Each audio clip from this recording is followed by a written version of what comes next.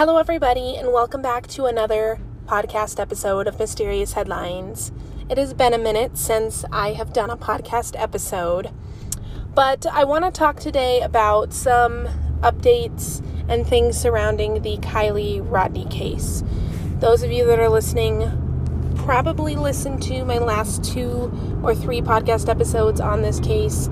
If you haven't, I would go back and listen to those so you're up to date on all of the information in this case so far. But in the last podcast episode, we talked about Adventures with Purpose, the nonprofit organization that went out and found Kiely's car and body in the lake.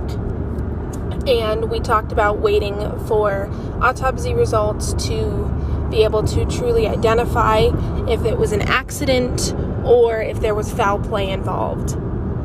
And we still don't really have any clear answers. The police department has been a little frustrating in coming forth with information. Now, they had turned it over, once the vehicle and body was found, they turned it over to the Nevada Police Department because of where her body was found and the location of the lake.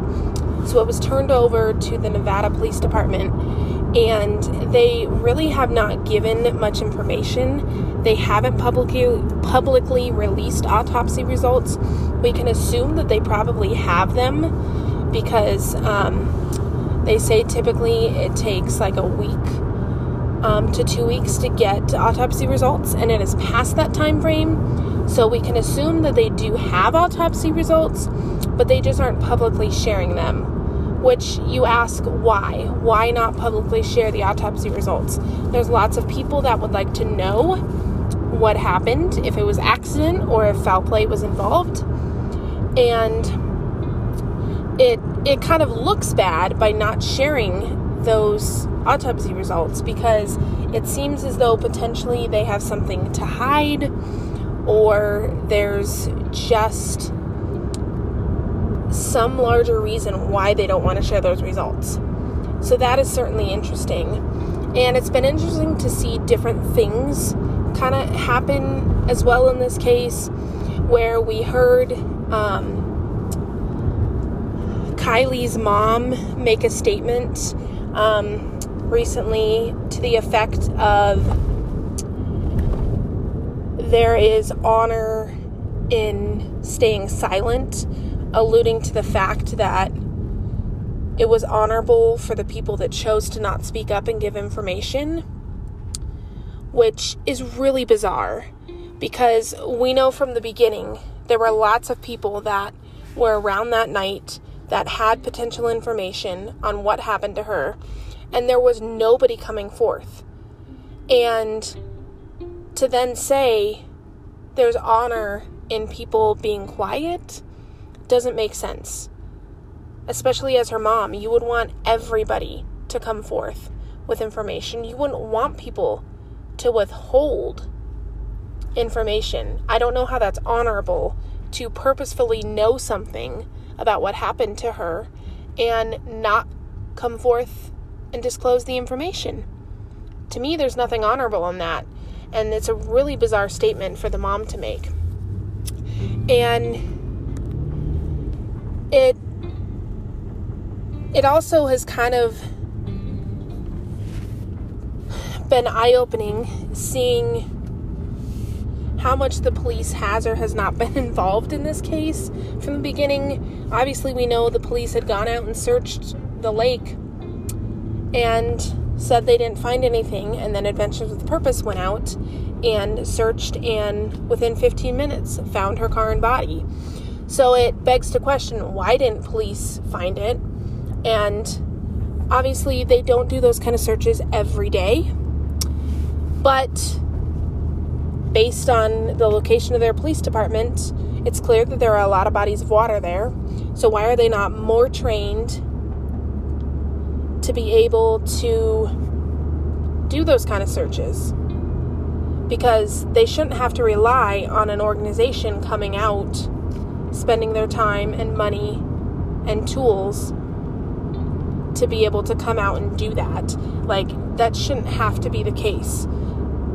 they should be trained to be able to do that and do it effectively, to where if someone is in a lake, they can find the vehicle and the body. And so it's really interesting. And to me, I guess it kind of plays back into maybe why they're not releasing the autopsy results, because they realize that this case has kind of been mishandled from the beginning. They didn't do everything that they should have in the beginning.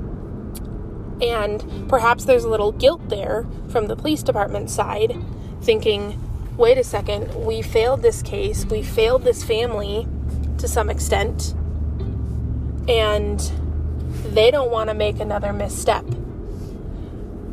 because they've already made a misstep in many people's eyes, and so they can't afford another misstep or wrong move. And so I think they're being very calculated in what they do next, potentially. There's also the view that maybe they're really not doing much. Maybe, they're kind of throwing their hands up and being like, okay, we don't really want to pursue things further. But if it is foul play, then they need to pursue that and determine who was involved in the foul play. And if there's people that need to be held accountable, then they need to hold them accountable. And if it was truly an accident, then okay, say it was truly an accident. That's what the autopsy results revealed. There's really nothing further. That's fine if that's what happened. But people just want the truth. They want the truth of what happened.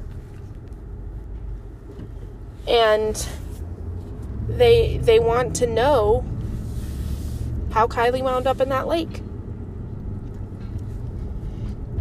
And so it'll be interesting to see if and when law enforcement does release the autopsy results and what those say.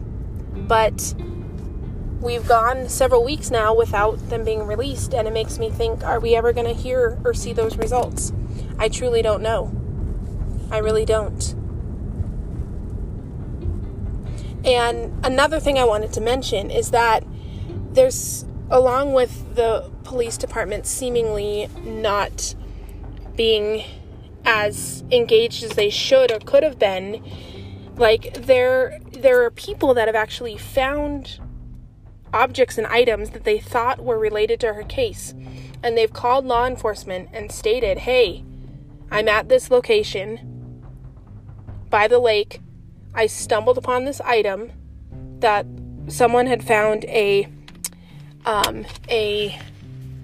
don't know if onesie is the right word, because I know onesies are for babies, but I know there's a term for this type of clothing, but like a one-piece clothing that a lot of young people wear. And someone found this piece of clothing, and they called police and said, this is the location I'm at.